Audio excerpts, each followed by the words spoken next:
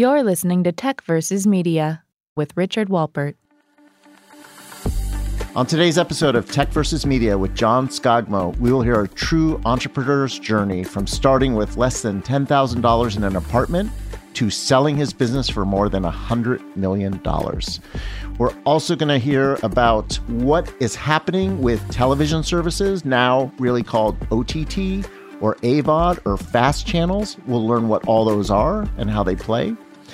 Also, we'll learn how John has monetized and licensed the most viral video clips on the internet, including some you may have seen, Chewbacca Mom, the Pizza Rat in New York, all on today's episode of Tech vs. Media.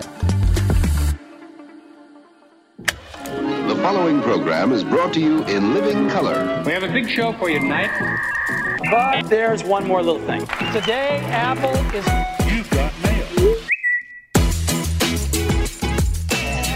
You know that sound means we're here for another episode of Tech vs. Media, live from the Kurtco Studios in Malibu, across the street from world-famous Nobu, but more near and dear to my heart, up the street from the Chicken Bucket.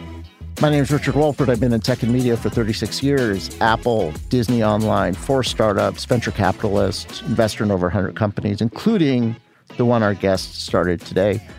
Today's guest is John Skogmo. John is really an inventor in what has been the YouTube clip economy. He has started a company called Jukin Media. Jukin is known for many things you probably don't know they know, like the famous Pizza Rat video that you saw, the rat pulling that pizza up the stairs, is one of many that John not just had on his network, but actually owns the rights to. And truly an innovator in what's happened with digital media since YouTube launched in early 2005, one of the first people to adopt YouTube as a platform. Recently sold the company for over $100 million, started the company with $10,000 in his apartment. John, you know, we start the Tech vs. Media with Rapid Fire 10. First one, is it true that your business philosophy was inspired by Michael Jordan and one of his quotes in particular? Yeah. One that comes to mind is you miss every shot that you don't take. And I think that's true for any entrepreneur. Sure. Does your morning routine start with a workout, a meditation, or a warm-up? A little bit of everything, depending on the day. But I do like to wake up, don't look at any emails, and sit in silence. Got it. How old were you when you first used a video recorder, and what did you use it for? Oh, man, probably 8 years old. I was just at my brother's wedding, and my cousins and I were just talking about how I used to force them to get in front of the camera, and we used to do these skits. Yeah, something probably with my family, forcing them to get in front of the camera. Got it. Were you a fan of America's Funniest Videos growing up? Not necessarily a fan, but I appreciated the genre. If you could do anything you wanted tomorrow, how would you spend your day? It would probably be on the water. Being on the water is very relaxing to me. So something we share in common. Yep. At this stage of your career, what are you most looking forward to accomplishing in the future? Well, after being acquired by Trusted Media Brands, I'm excited to stay on, help grow that business, help do all the integrations that we need to do. Got it. Powerboat or sailboat? Powerboat. Okay. Even though sailors look down on you? Yep. Okay. Well, I look down on sailboats. Okay. Have you ever met Vin DeBona, the John Skogmo of old school TV clips? I have. The first time I met him was in China, actually. Interesting. Yeah, at a conference. All right. We might want to come And he back came up to that. me, he said, "You are the competition." Interesting. And I didn't look at him in that way. Traditional broadcast giants now finally fully embracing the digital era, or still slow moving and behind? Finally embracing it. They have to. If you could have dinner with any 3 people alive or not, which 3 people would it be? Anthony Bourdain, Steven Spielberg. Okay. And not Michael Jordan. Michael Jordan's a good one. I could say Michael Jordan. Okay. Yeah, that would be cool. So you... Yeah, that's his competitiveness. You're feeling it. You're not just saying it because I said Yeah, it. no, you know what? And it's also 3 different folks. Got it. Who are masters in 3 different fields. Got it. So you started this company, Jukin Media, in 2011, I believe? Yeah. And I know the answer, but John, what the fuck does Jukin mean? Well, Jukin is we said I'm from Chicago. It's a Chicago term. I don't know if everyone in Chicago knows it, but it was certainly a term around my friends where it means it's something lively, something happening. And you could say, is this party juking tonight? Okay.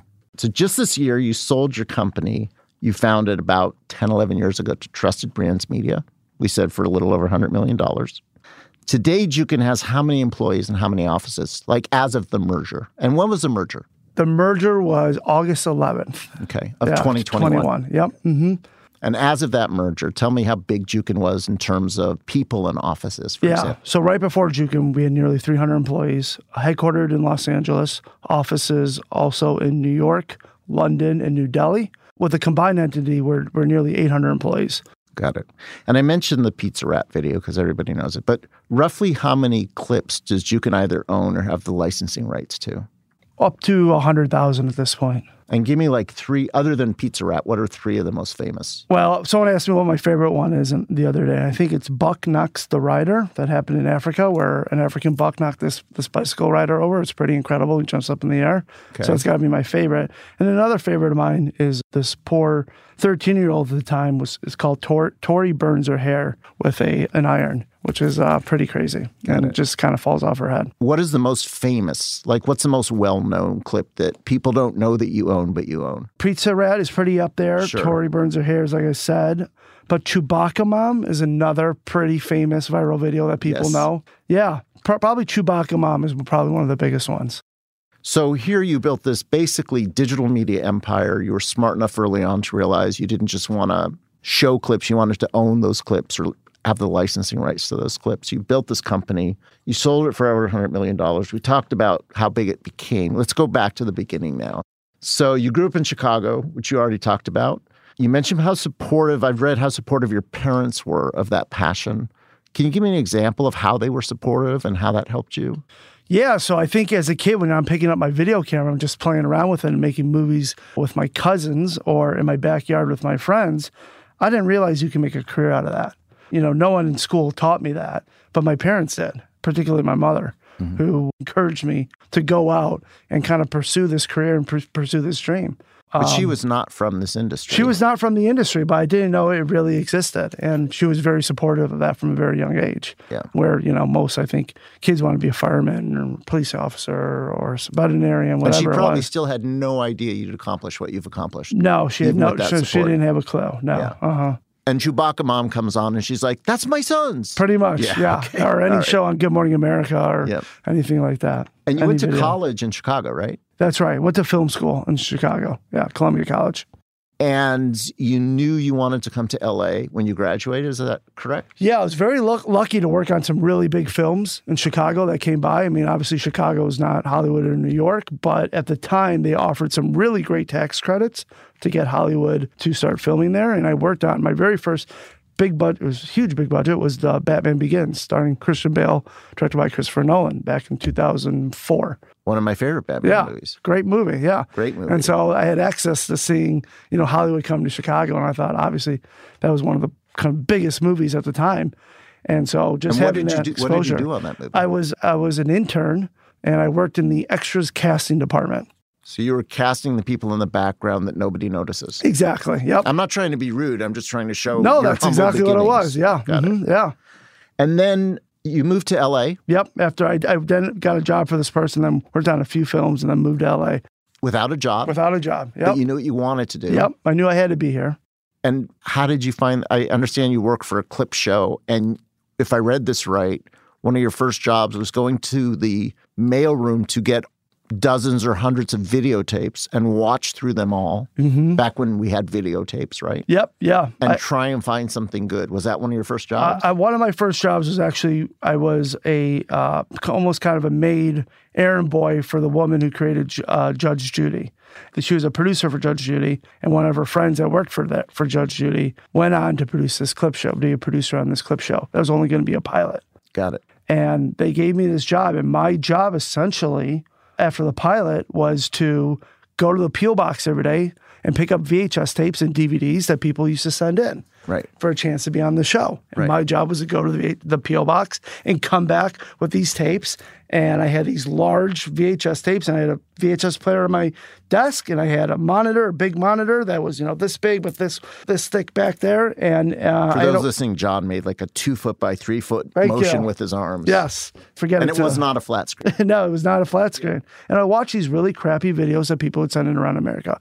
And my job was to see if any of those videos were any good. And if they were any good, which only about 10% of them were, I had to read their handwriting that was on the VHS tape and call them up and say, hey, can you send in more footage? Or we need some more clearance paperwork. We want to use your show. We want to use your video for the show.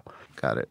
And the next questions are really important, especially for the entrepreneurs out there who are either afraid to start or just starting out. And as I understand it, you made the decision to quit the job you had, start what you thought did end up becoming Jukin, with somewhere between $5,000 and $10,000 from friends and family in your apartment. And if I read this right, John, you were giving yourself kind of 6 months to figure it out before you'd be like, oh, God, I need a job again. Is that true? Yeah. And I'll take a step back for a moment. Yeah. So after I was clearing these videos the old school way, I became an early adopter of this platform that no one ever heard of before. And I told my producers, there's actually some really great content on this platform. And we should leverage this platform and help find and source content. And you're teasing me, but the platform is YouTube. The platform's called YouTube. Yeah, and this is 2005. This is 2005. The producer says, shut up, Kiko, the P.O. box. You don't know what you're talking about. Right. And just me being the person I am, I guess maybe the entrepreneur that was in me, I decided to just do it anyway and direct message people on this platform that no one ever heard of before. And, direct messaging is so common now, but it was fairly new. But I was able to source videos faster than anyone. And I went around producing. Then, after being so successful in this, I kind of made my name in myself in this Hollywood small clip show world of being a producer that was able to find and source content. And so I was able to build up teams, and I went around town producing for True TV, Discovery, MTV, for a handful of shows when, one day I realized there's actually an opportunity here to curate some content. And so then I quit my job. And so I quit my job mainly because, A, I thought it might be a good idea.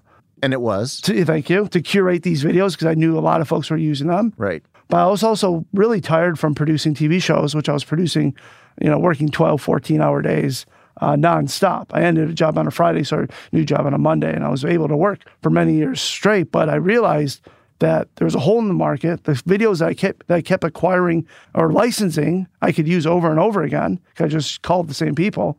That someone needed to start curating these videos kind of like a Shutterstock or kind of like a Getty Images. And nobody was doing that. And no one really valued user-generated content. I knew the market. I knew what people were willing to pay for that content. And you saw a transformative way to do it on this, quote, new platform. Absolutely. To source content on a digital platform where people were doing it in a very analog fashion. And I was around for all this, but I looked these dates up last night. YouTube was founded in February of 2005. Mm-hmm. And you got involved with YouTube in 2005. Yep, and probably in 2005. shortly after it launched. Yep. Mm-hmm. So it was early. This was not the YouTube Totally. everybody I was knows an early today. adopter. Yep. Mm-hmm. And people probably, what the F is YouTube, right? Yep, absolutely. Yeah, and I saw value, and I saw the value that you could actually source content because it said, my brother did this, my cousin this, or I shot this. Because before that, there was a lot of websites that were kind of shady. It was mixed in with like softcore porn, or it was guys lighting their crotches on fire and jumping off roofs. It was not like family-friendly content, and Right. YouTube was actually really family-friendly content. Right. And we talk about this, the whole podcast is about tech versus media convergence or clash. This is a case where tech, a YouTube platform, enabled media Enabled media, yep. and usurped, in a way, old forms.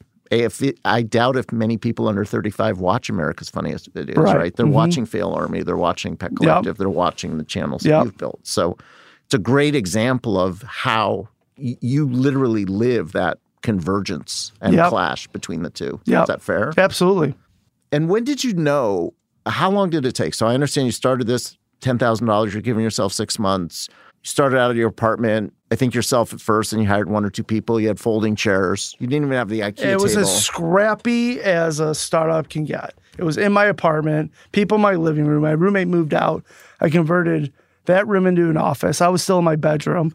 And I was yelling down the hall for my assistant to help me or whoever. And this is probably like 1,000 square foot apartment, right? Yeah, it was like 1,200. But you were still yelling down the hall. Yeah, absolutely. Yeah. Or yelling through the walls, whatever it was. It was as scrappy and bootstrapped as one can get. Yeah. We had the house phone as the office phone. No cell phones. So we were using cell phones, but we wanted the operation to seem a lot bigger than it actually was. I see. And so you'd call the office, and then we would put hold music up to a speaker, and that's how you get to me. And what was the moment, either in that first 6 months or a year, where you felt like, holy shit, I'm right. I don't have to go back and be a producer for other people. I don't have to do those 14-hour days for other people. I'm sure you did plenty of 14-hour days at Juke, and you still do. How early in the arc of that did you realize this is going to work? Well, there's a difference, be working for yourself and working for someone else. Those hours are totally different when you're doing it for yourself. They just fly by. I was down to my last few $100 in the bank over that first, I think maybe month 5. Mm-hmm. And we were just having a cash flow problem. Sure. And didn't realize that, I had some collections that I needed to do that I was pretty backed up on. And I got a fairly big check for like $30,000. And I thought, okay, maybe I'm onto something. Maybe I'm onto something. Maybe I can start hiring some more people. Even then, it probably wasn't 100% sure, but I told myself, I quit my job in the summer. And then it was like, let me do this till the fall. Fall became, so let me do this till the next year. And next year said, okay, maybe I have a business here. Maybe I should start reinvesting. And how old were you then, John? 27-ish. And you knew from the beginning that the value was in owning the clip. Yeah, so absolutely. So I think, we were a licensing company. We started off as a licensing company, like I said, like a Shutterstock, Getty Images for viral videos, user-generated content. But they don't even own all their content. I knew one day I wanted to be a media company. And so the heart and blood and the pulse of any media company is the IP. And, Disney has Marvel, they have Star Wars. Warner Brothers has DC. Jukin has viral videos, user-generated content. And because you own the IP, you can monetize that IP over and over again. Right. So it was important for us to have that IP so we can maximize the monetization of that. Got it. And that's the 100,000 clips that you guys basically have today. Yeah, some we have non-exclusive license with, and we represent some other libraries. But for us to really maximize the value, we knew that we had owned the full rights. Got it.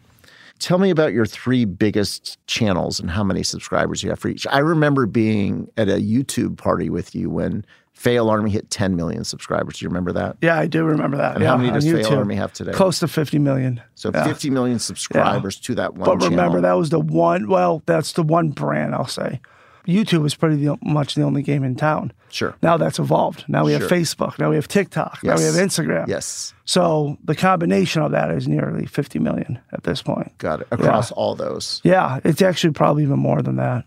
And given that you brought it up, what's your perspective on which is most important for you as a business today? You mentioned YouTube, Facebook, TikTok. Anything with Snap? Snap, we do extremely well on. Yeah. Okay. Mm-hmm. We built a credible, loyal audience. Are they all important? Are they all not as important, but you're not wanting to piss anybody off, so you're not going to say which is less important? No, I think, listen, I don't mind pissing anybody off. Okay. I'm going to be honest. I think they're important in different ways. Different platforms have different benefits. They're just monetization platforms. Such as? Some, I would say YouTube. Okay. It's definitely about monetization, but we've also been able to create a really great audience, a great community. Got it. Facebook, I think, is totally monetization. I think it might be our biggest audience, but the community means less to us there as that audience we can't get to. Where YouTube, we have a much more engaged audience. Snapchat is hugely engaged. TikTok, we're not monetizing directly, but we're building great content. We're programming great content and building great community there. Each platform we look at differently. We customize the content per platform. So I read something, I don't know if it's true or not, but you would know. In the last month, TikTok surpassed YouTube in terms of number of minutes viewed per day. Is That's that right, true? yeah. And it's true to what you know. We're seeing exponential growth on TikTok. It's a lot easier to get 1 million followers on TikTok than it is on YouTube. Why? Tell me why. Just where the audience is. That's where Gen Z is. The way that TikTok algorithm is much force-feeding you as opposed to YouTube where you're actually searching for it. YouTube is now becoming even more of a lean-back experience, I would say, where TikTok is definitely in your face and you can quickly engage with that content. Each platform is totally different. But listening to everything you just said, if I were you, I would interpret that as TikTok is going to be a bigger business for you in the future than YouTube is. It might be. Right now, we're not monetizing on TikTok. Right. We are talking to brands how we can do some brand integrations. Right. But right now, TikTok does not have a stable monetization platform that they're offering to their creators and publishers. I think that will definitely change one day because I know every advertiser wants to get in front of that audience. But there are people making money on TikTok today. Yes, that is true. Yes, they're working directly with brands. So the people who have a brand, direct brand, creator with a direct brand relationship. Correct. Yep. And what's Jukin's role on TikTok? Well, Jukin, we have our channels, Fail Army, Pet Collective, Poke My Heart, People Are Awesome. So right now, we're leveraging that platform to help build our audience and build extensions of our audience and finding new fans. And maybe we'll send those folks on somewhere else. Maybe we can direct sell them something. You know, we're building community. We're leveraging these awesome platforms that are free to build audience. And that's all happened in the last, we're talking about TikTok, right? Isn't that an explosion over the last 24 months? It's crazy, especially during the pandemic. Yeah. I mean, I think the features on there are great. There's great engagement. I don't know if it's that great for our society, and that's a whole different issue. Sure. But surely it's a great platform to be a publisher on, particularly if you're trying to reach a Gen Z audience. Got it. We're going to take a quick break. When we come back, more with John. John says he's willing to piss people off, and I ask him direct questions about NBC, ABC, CBS. Do they get it, or are their heads still in the sand? When we come back after this quick break. I often say on my show, I'm having discussions with the people that you know and the people that you should know. The same can be true of a law firm. One law firm you should know about, an LA-based law firm, is Stubbs, Alderton, Margulies. I've known Scott Alderton for almost 20 years, and I've used his firm for not only my personal work, but for HelloTech and other companies that I've been involved with. They specialize in technology and media, the topics that we discuss in the show. If you're looking for a law firm that will pay attention to you at a reasonable price, please reach out to Stubbs Alderton. You can send Scott an email. It's salderton@stubbsalderton.com. And if you need help spelling that email address, just go to the show notes for today's episode. There'll be a direct link you can click on to email Scott. I highly recommend Stubbs Alderton Margulies. Bullhorn brings to podcasting what color brought to television. It makes podcasting a rich, immersive experience. With Bullhorn, you don't just listen to shows, you interact with them. Bullhorn lets content creators share live videos, chat with the audience and take questions, post polls, take call-ins, share images, and more. If you want to experience what podcasting can be and should be, download the Bullhorn podcasting app today at bullhorn.fm. Stop listening, start interacting.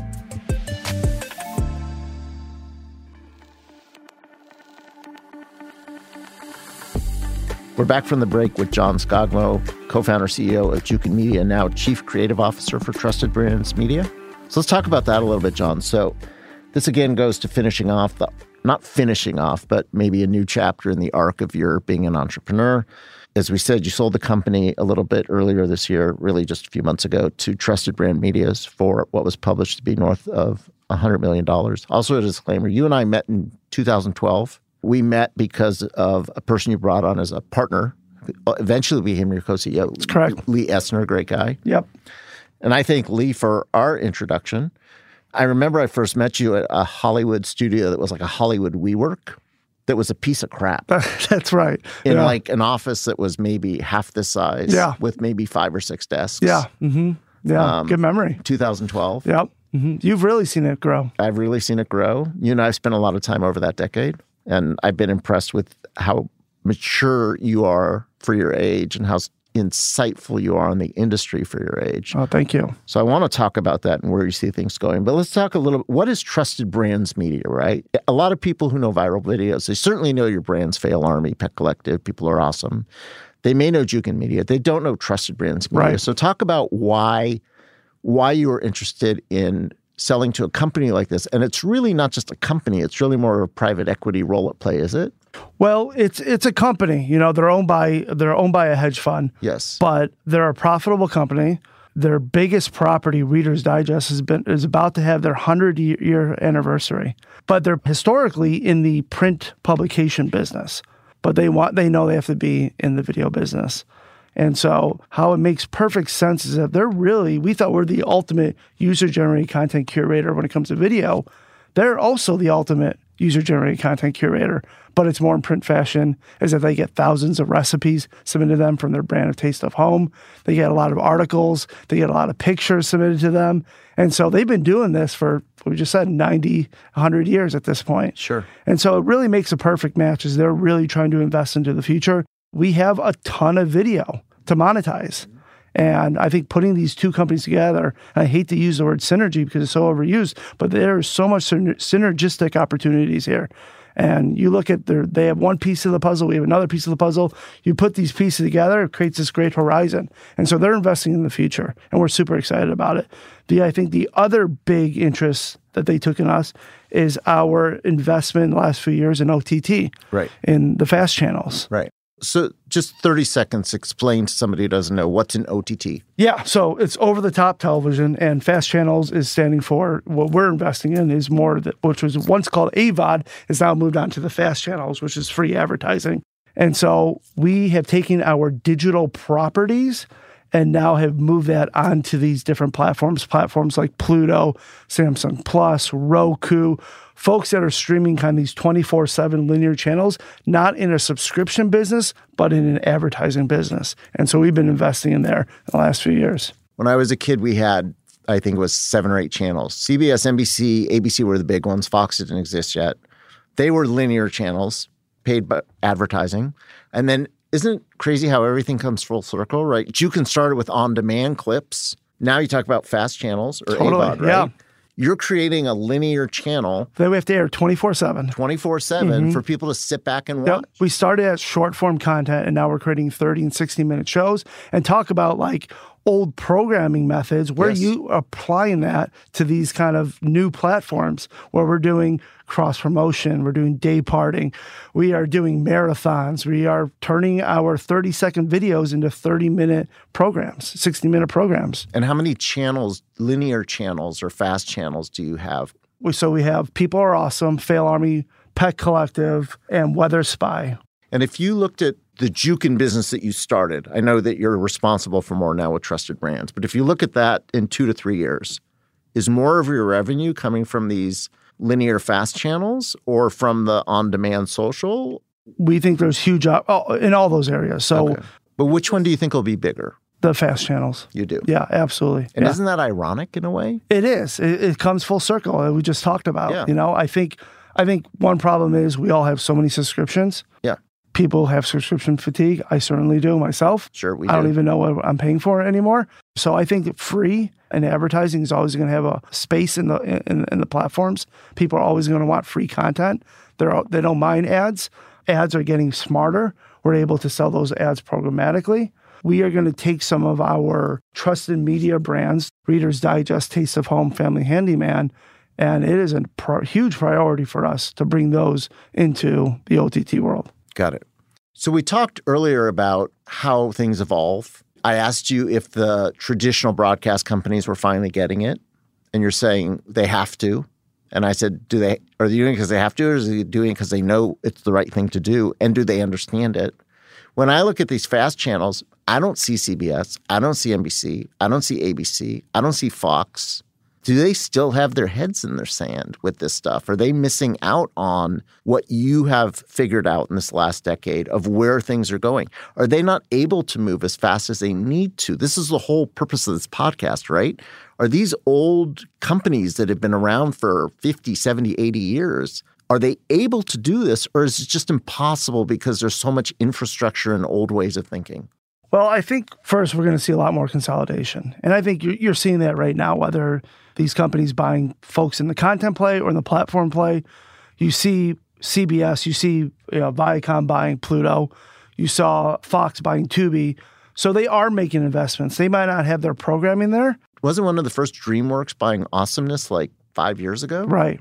Yeah, but it was a content play, right? Because it really did start the wave of traditional media companies looking at these digital assets. I think that was probably the first one in the space at the time. Sure. Then you saw Disney with Maker. You saw Warner and Fullscreen. So you definitely saw this effect of these traditional media companies looking at these, I would say, next-gen digital media companies. So let's give them credit for the fact that they're making these acquisitions.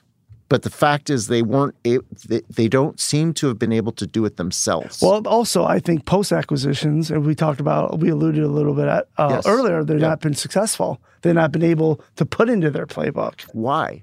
I think it does come back to that old school thinking of where the money is coming in and not giving some of these investments a chance, and not giving the real investment a chance. But one of the things that shocks me, John, is if I was in the video business, right? At this point in time, we saw what happened with music. We saw what happened to the people who didn't adopt. They didn't make out very well. And then we look at traditional movies, right, with Netflix and everybody that's popular now. And we saw who didn't adopt, and we saw how it didn't work out. So if I'm a linear broadcast channel, CBS, ABC, NBC, you said you're not afraid of pissing anybody off. Why? Why don't they look at history? Why don't they look at these lessons? Why don't they look at your success? Why don't they look at Vin DeBona in 2015 telling you you're the competition and realize they just need to do this? Why not? I think it does come back to that these companies are set in their ways. They have the classic innovator's dilemma where they have revenue coming from here. It's not coming from here. I think Netflix is a perfect example of having their innovator's dilemma when all their money was coming from the mail, sending your video into the mail and paying that subscription service and moving on to streaming. I think they rolled that out really back in what year was that, 2012? But we're talking about a 20-year-old company that's evolved. Right. Right? Mm-hmm. It's the 70 and 80-year-old companies that just haven't. Sure. Isn't that fair? Yeah, absolutely. Mm-hmm. So let me ask you a question. I don't mean to put you in a difficult spot, but sometimes it's fun. So you were bought by Trusted Brands Media. Let's pretend you had the exact same offer financially from either ABC, CBS, NBC, or Fox. Would you have chosen Trusted Brand Media over those traditional broadcast networks? Yes, I still would have gone with Trusted Media Brands. And I'll tell you why, because in a lot of ways, they're almost like a startup too. Even though they have been around for many years and they changed ownership a few times, I think their intuition and the areas that they want to invest in, they know that the print media business is dying. Well, listen, there's no secret there, but they're willing to invest into buying a company like Jukin and give us the resources. And so the last 3 months have only been about the integration and how do we continue to invest in content, invest in our sales team, invest in our programming team. They're 100% behind us. And I don't think I would be able to get that from some of the traditional media companies. And don't you think on linear television today, one of the things that confuses me, John, maybe you understand it better than I do, shouldn't this traditional 30-second commercial on linear TV kind of be dead? It's crazy that it's still there, right? Right. Yeah. Mm-hmm. People skip over it. I don't watch them. Yeah. I don't understand why the CPMs are still so high. Right. That's my problem with it. Why are the CPMs so high for that content? You know, when I was at Apple, one of the things they said was nobody would get fired at the time for buying IBM computers, right, but they might for buying Apple computers. Right. And I think that's true in this industry. Right? Totally.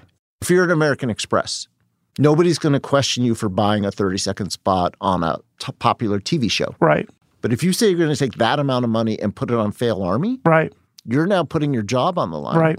But it's the right thing to do. Totally. And it just doesn't Especially if you're trying to reach that audience, yeah. Especially trying to engage with that audience. Right. Well, I think one thing what's so attractive about OTT and our fast channels is that it's similar buying. It's similar. The 30-second commercial, the 60-second commercial is what they're used to. Right. And so that's why I think we're seeing a lot of success right now in the OTT market because some of those dollars are now shifting. It's more familiar to them. Exactly. Got it. If you look out at the next 1 or 2 years, not Jukin or Trusted Media Brands? Am I saying it right? You're saying these people really get it. They get that this is the future. They get that they needed to move into it. They get that they couldn't do it on their own. And they're truly embracing and integrating you. And that's going to make them different. That's going to make you successful in this new role. Absolutely. I'm convinced we're going to be $1 billion company in the next 2 years. Or more. Or more. You already did $100 million. Yep. Billion's the next small step. We're doing you want to be it, $10 billion, John. Yeah, exactly. Okay. So what is the technology or industry or space? We talked about TikTok a little bit. We talked about Snap. We talked about those. What do you think is the most sort of greenfield, open opportunity that's really going to change things for the industry you're in over the next 2 to 3 years? Well, I don't think there's going to be that drastic of a change, but I do feel like brands and having the audience and owning your audience is going to be a lot more valuable. I think it's so important to continue to build community. I think that's why there actually has been some really great digital media companies that they're successful because they built really a big brand. I'm not a big fan of Barstool Sports, but I very much respect the audience that they've built, the way they've been able to monetize that audience, the way they have diversification in their revenue. It's not just coming from ads. I think half their revenue is coming from commerce. It's coming from events. And I think people are going to continue to follow brands, and it's going to make these brands more popular. So when you talk about brands, are you talking about Procter & Gamble, American Express, or are you talking about Fail Army and Pet Collective and some of the creators that are developing great brands themselves? Well, I'm talking about content brands. And just to be clear, I don't think that's mutually exclusive to a commerce brand that is also selling commerce digitally and not just in the brick and mortar retail stores. I do feel like brands need to get more into content. They need to communicate with their audience better. They need to engage with their audience better. They need to do that in a real-time fashion. There's all these platforms. You can be engaging with your audience in real time. And I think the best way to reach some of these audiences is through content. And so this affinity that you have with your consumer is going to be a lot more valuable in the future. And so the companies that continue to be first movers on these platforms, to adapt to these platforms and continue to evolve, those are the companies that are going to continue to win.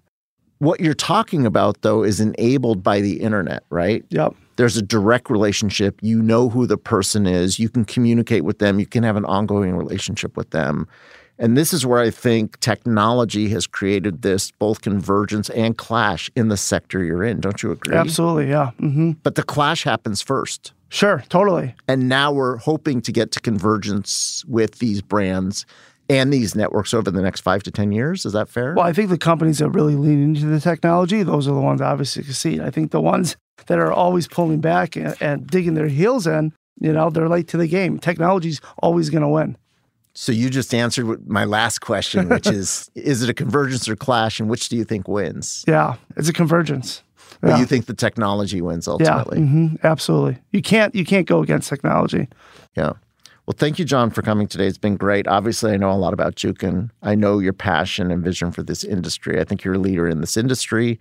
I know you're on the Producers Guild. I think you're the vice chairman of the video committee. That's correct, of the Producers Guild, which just shows that they even understand that this is important. So I thank you so much for taking time out of your busy day with your new job and sharing not just about Jukin, but your perspective on Snap and TikTok and what's happening with OTT and fast channels and your linear channels and how it's all coming full circle, and yet it's still taking the giants a little bit more time than it should to adopt. So thank you for coming.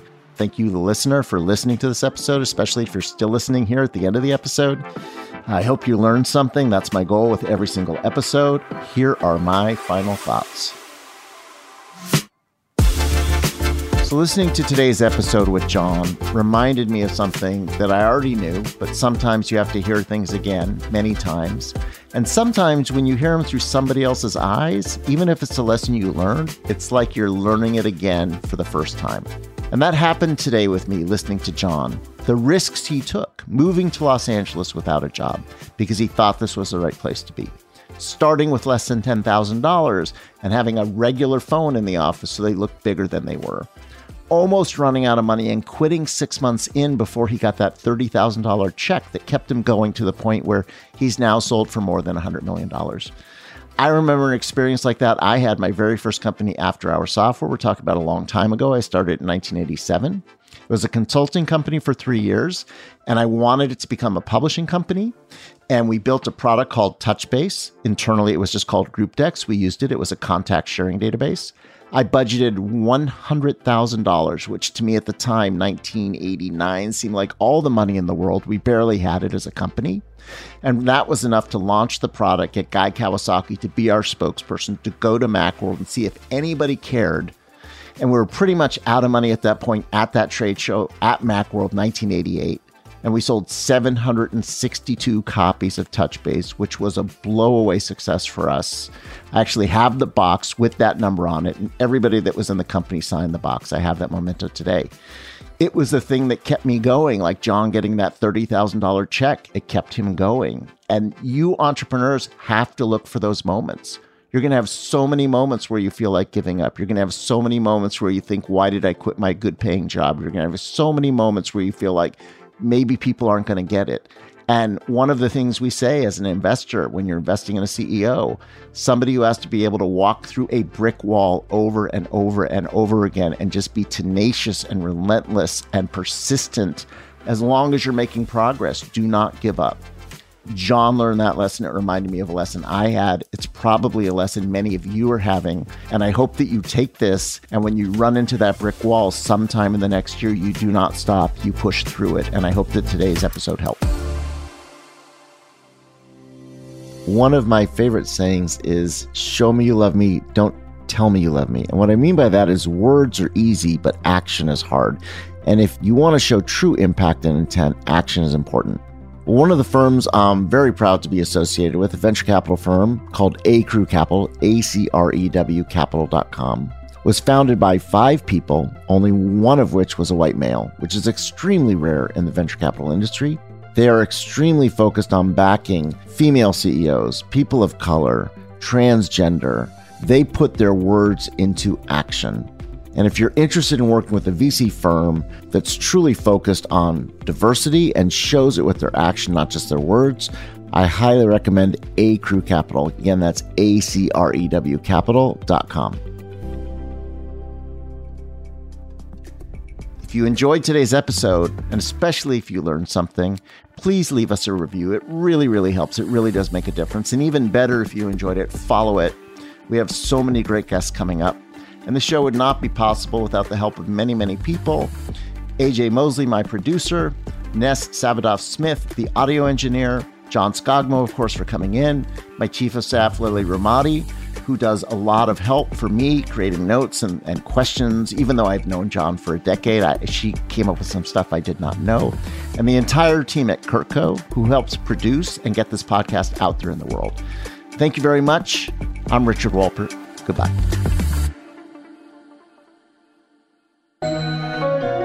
From CurtCo Media, media for your mind.